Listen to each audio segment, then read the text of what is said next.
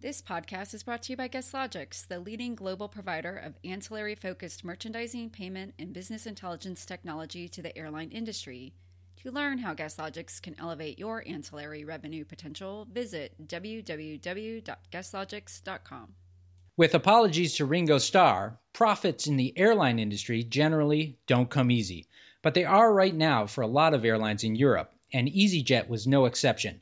The low-cost carrier posted a handsome 23% profit margin over the second and third quarters. 23% is very good. Last year, EasyJet posted 22% in the same period, 20% the year before that, and in 2012, 18%. So EasyJet is doing well and steadily getting better. But the airline is not catching Ryanair or Wizz Air, two other major LCCs in Europe. In the second and third quarters combined, Wizz posted a 25% margin and Ryan a 31% margin. So that's my first question on today's show. Is EasyJet's performance a disappointment when considering its LCC peers? And it's the first of many questions as we have a lot to cover. Earnings season is wrapping up, and I want to talk about Air Berlin, Kenya Airways, Thai Airways, LATAM, and GOL. If you're counting, that's 4 continents, all coming up now on this week's Airline Weekly Lounge.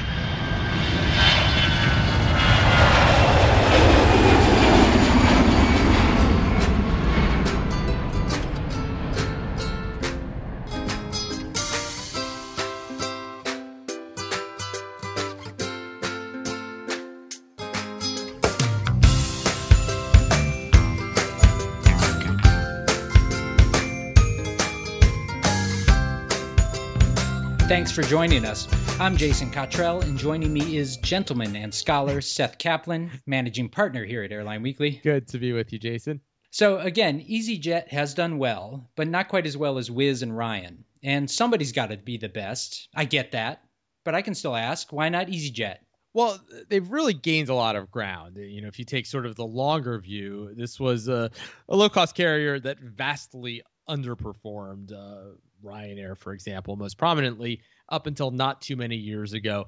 And really over the past half decade, EasyJet has closed the gap a lot, to the point where last year the margin gap for that summer half, EasyJet reports only halves. So then, you have to sort of combine those quarters for Ryanair to get something comparable. EasyJet underperformed Ryanair by only 4 points last year. And if anything, they slipped relatively a bit this year. Now they improved compared to last year, but Ryanair improved more. So basically, the that whole closing the gap has slowed, if not stopped.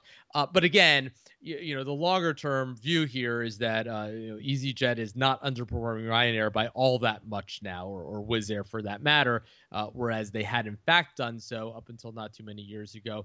There are various reasons for it. I mean, one is simply Ryanair's costs are lower. It just has ultra low costs. So does Wizz. So all things being equal, well, they're going to be more profitable. If the fare environment were the same. Now, sure enough, EasyJet does get somewhat higher fares, but not enough to make up for the cost differential.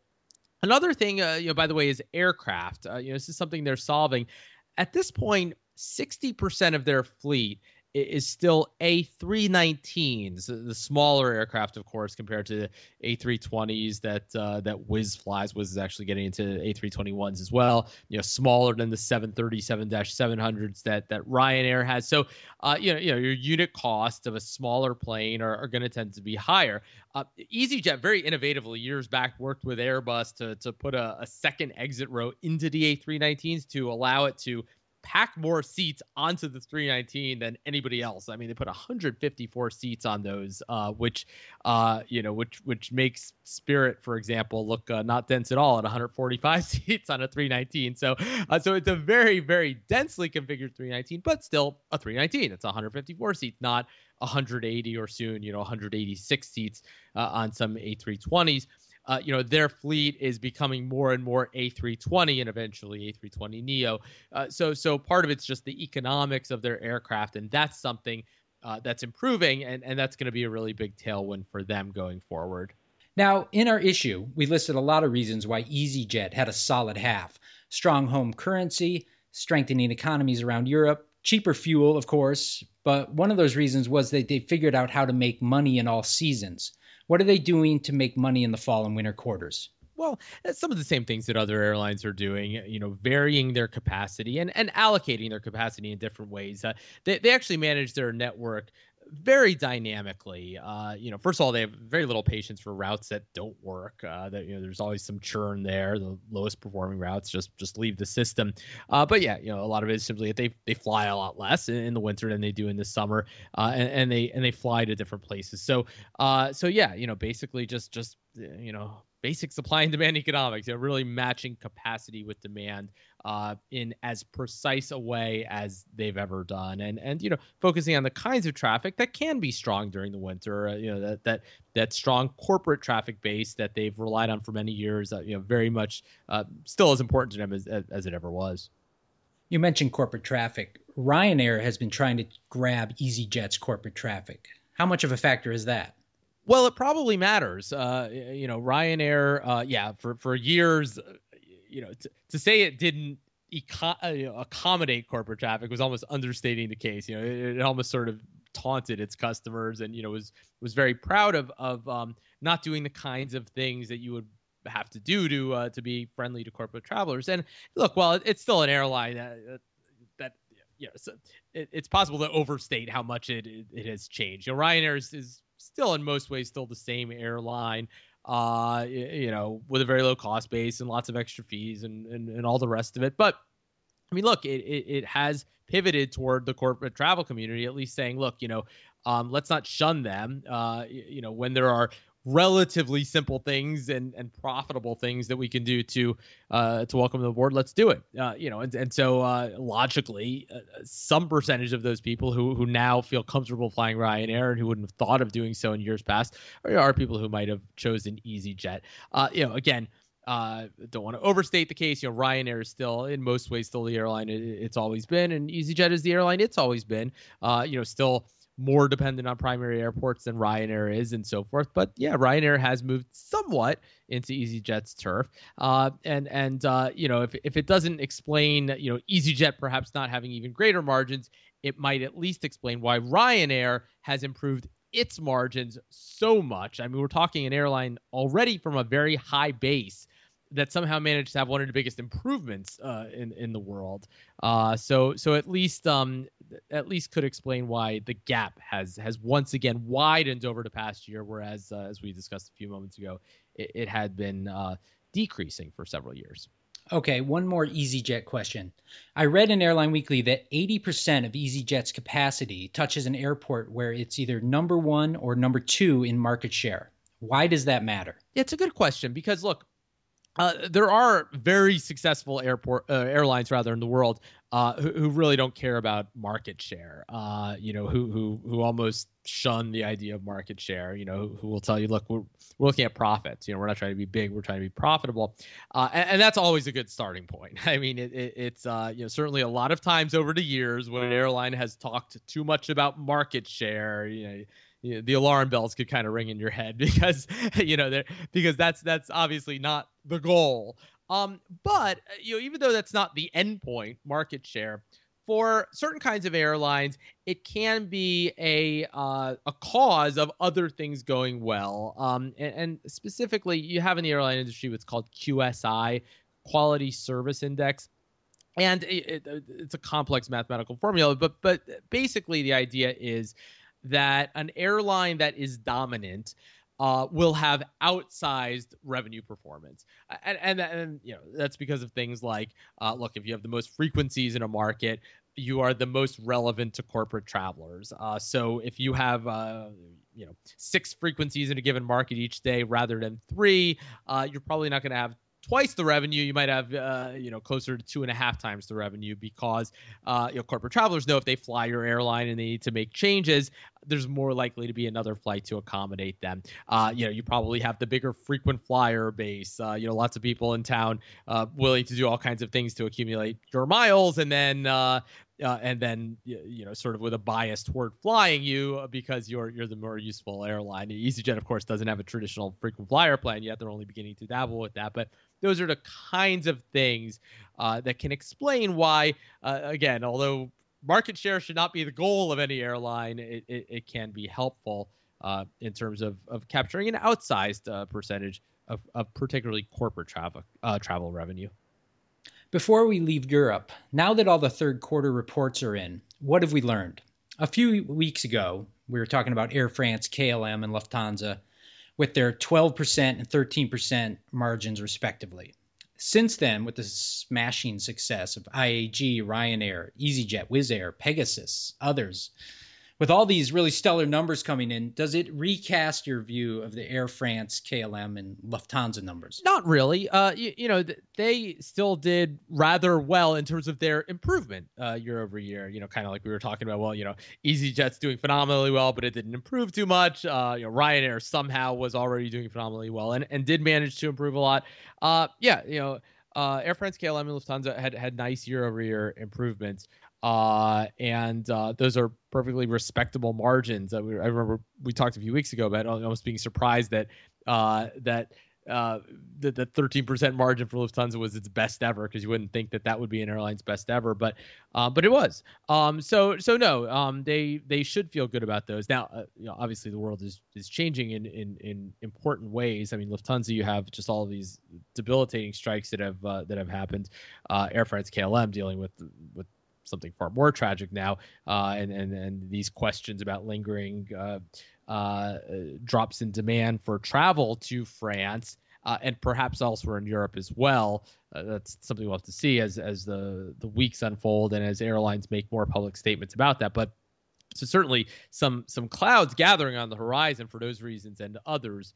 But no, those third quarter numbers for them are numbers that, given challenges that they've managed to overcome, they should be proud of. What about the troubled Air Berlin? I imagine their 6% Q3 margin is not a sign the ship is turning around. Not at all. I mean, somehow they managed to have their margin deteriorate year over year, which is almost impossible. If I'm not mistaken, they're the only airline in the world. I can't think of another airline whose margins actually slipped year over year, because everybody had, the cheaper fuel, and some didn't benefit as much from it as much as others because of wrong way hedges and bad currency movements and the rest of it. But to have your margins slip this third quarter compared to last third quarter was a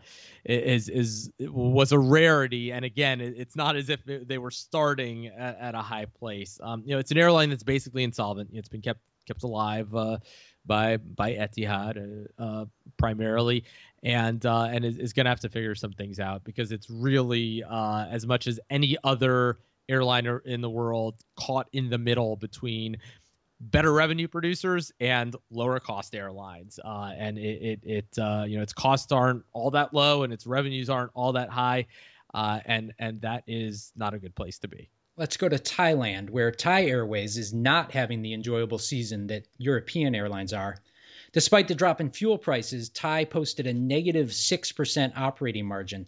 The third quarter isn't their best quarter, but there was a time they used to make money in Q3. What's changed? Yeah, you're right. They're an airline. A lot of people don't realize they profited something like, I think it was 39 out of 40 years up until just a few years ago. Not an airline most people would think of as a profit machine, and they didn't have extraordinary profits all the time, but just sort of, an airline that consistently broke even, and then that stopped.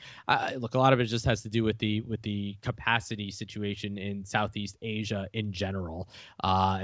And I mean, they participated in that along with everybody else, including low-cost carriers in which they own interests, NoCare and others.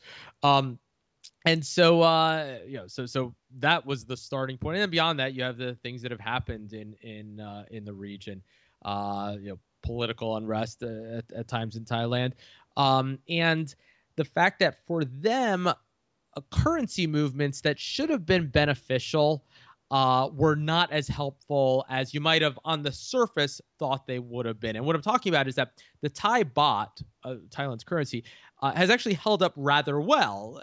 Generally the airline industry, having a strong home currency is a good thing, because it's helpful with fuel costs and aircraft costs, any dollar denominated costs. And it means your local population at least has good spending power. The problem is that Thailand is a market where the flows are so directional. There's very little outbound demand from Thailand relatively. It's kind of all inbound demand. So when you have a currency like the Thai baht that's held up strongly, vis-a-vis other important currencies like the euro, which are where you want to sell your airline tickets to people, but now Thailand doesn't look maybe so cheap compared to other destinations. For them, they're one of the few airlines that arguably, although not on the cost side, overall would enjoy a weaker currency. We've got one stop to make in Africa this week, and that is Kenya Airways. The airline reported a negative 9% margin, and that was a big improvement from a negative 21% margin in the prior quarter. If it weren't for terrorism in Ebola, would Kenya Airways be doing okay? Well, they'd be doing a lot better. There's no question about that. Yeah. Hard to imagine a result as bad as theirs being kind of impressive, but in a sense it was. You also have, in addition to terrorism in Kenya, which you can very much understand why people stayed away after that.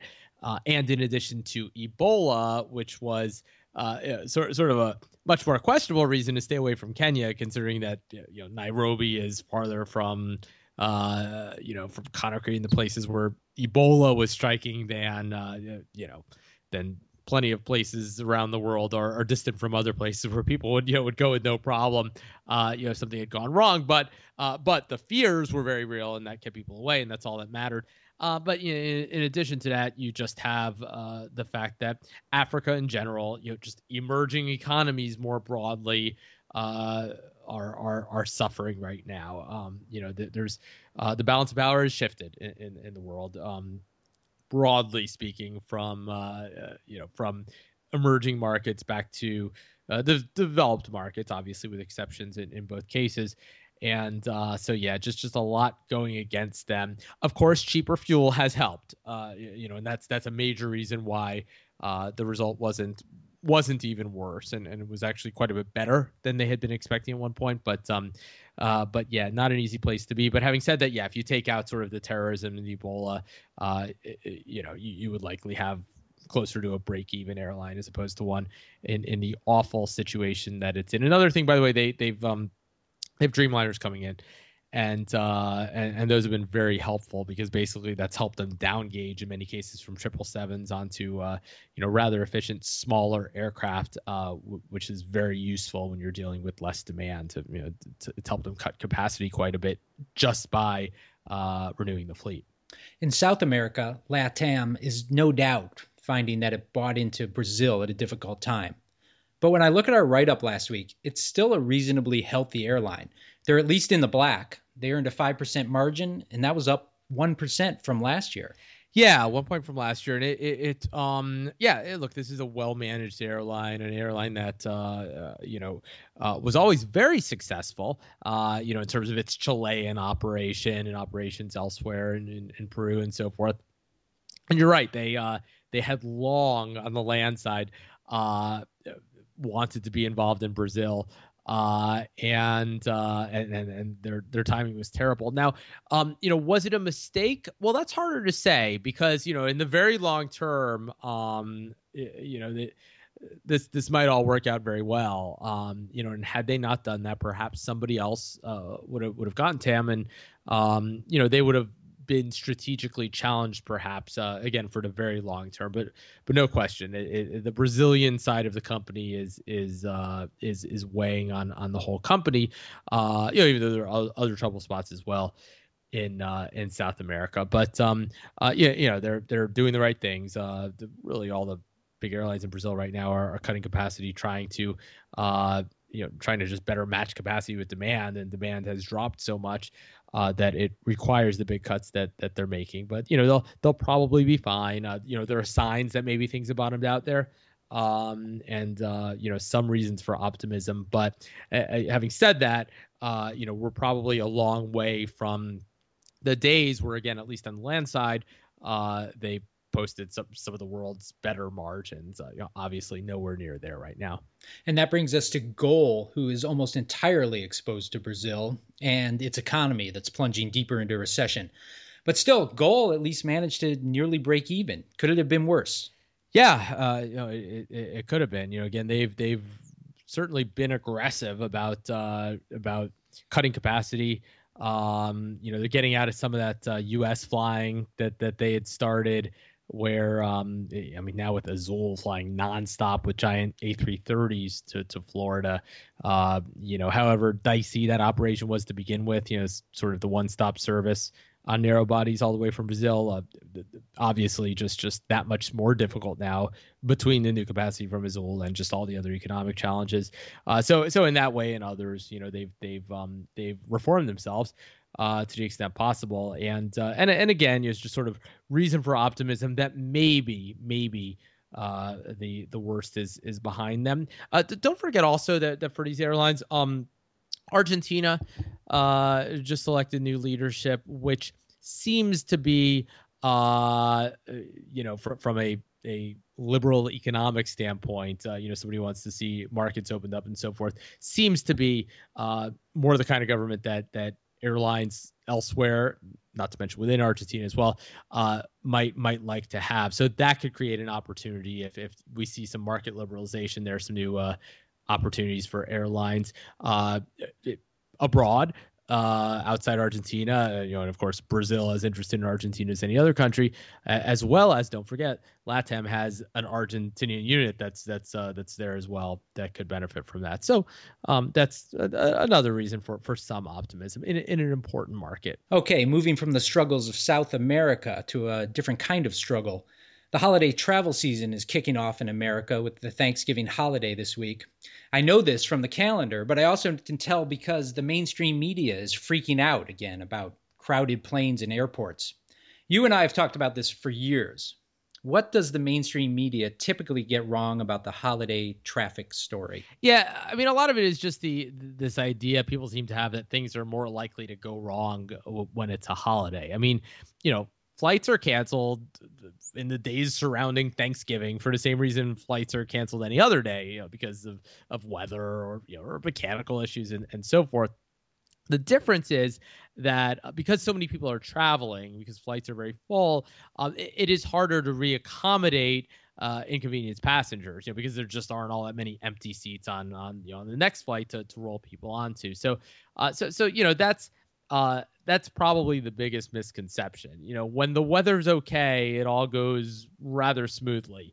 Of course, airlines nowadays vary capacity, and there are more flights on the day before Thanksgiving than there are some other days during the fall. But it's just like any day in the summer or any other peak travel period. So basically, it just tends to come down to more than anything else, how's the weather, and no question, when it does cause cancellations, recovering from that can be quite a challenge. Thanks, Seth. Terrific work as always. We'll wrap right there. As a reminder, you can subscribe to this podcast on iTunes, and we encourage you to forward it to your friends and colleagues. Happy Thanksgiving to our American listeners. Thank you for stopping by the Airline Weekly Lounge. You're not going to be on a plane this week, are you? No, I mean, I would. It's just that most of my close family lives locally.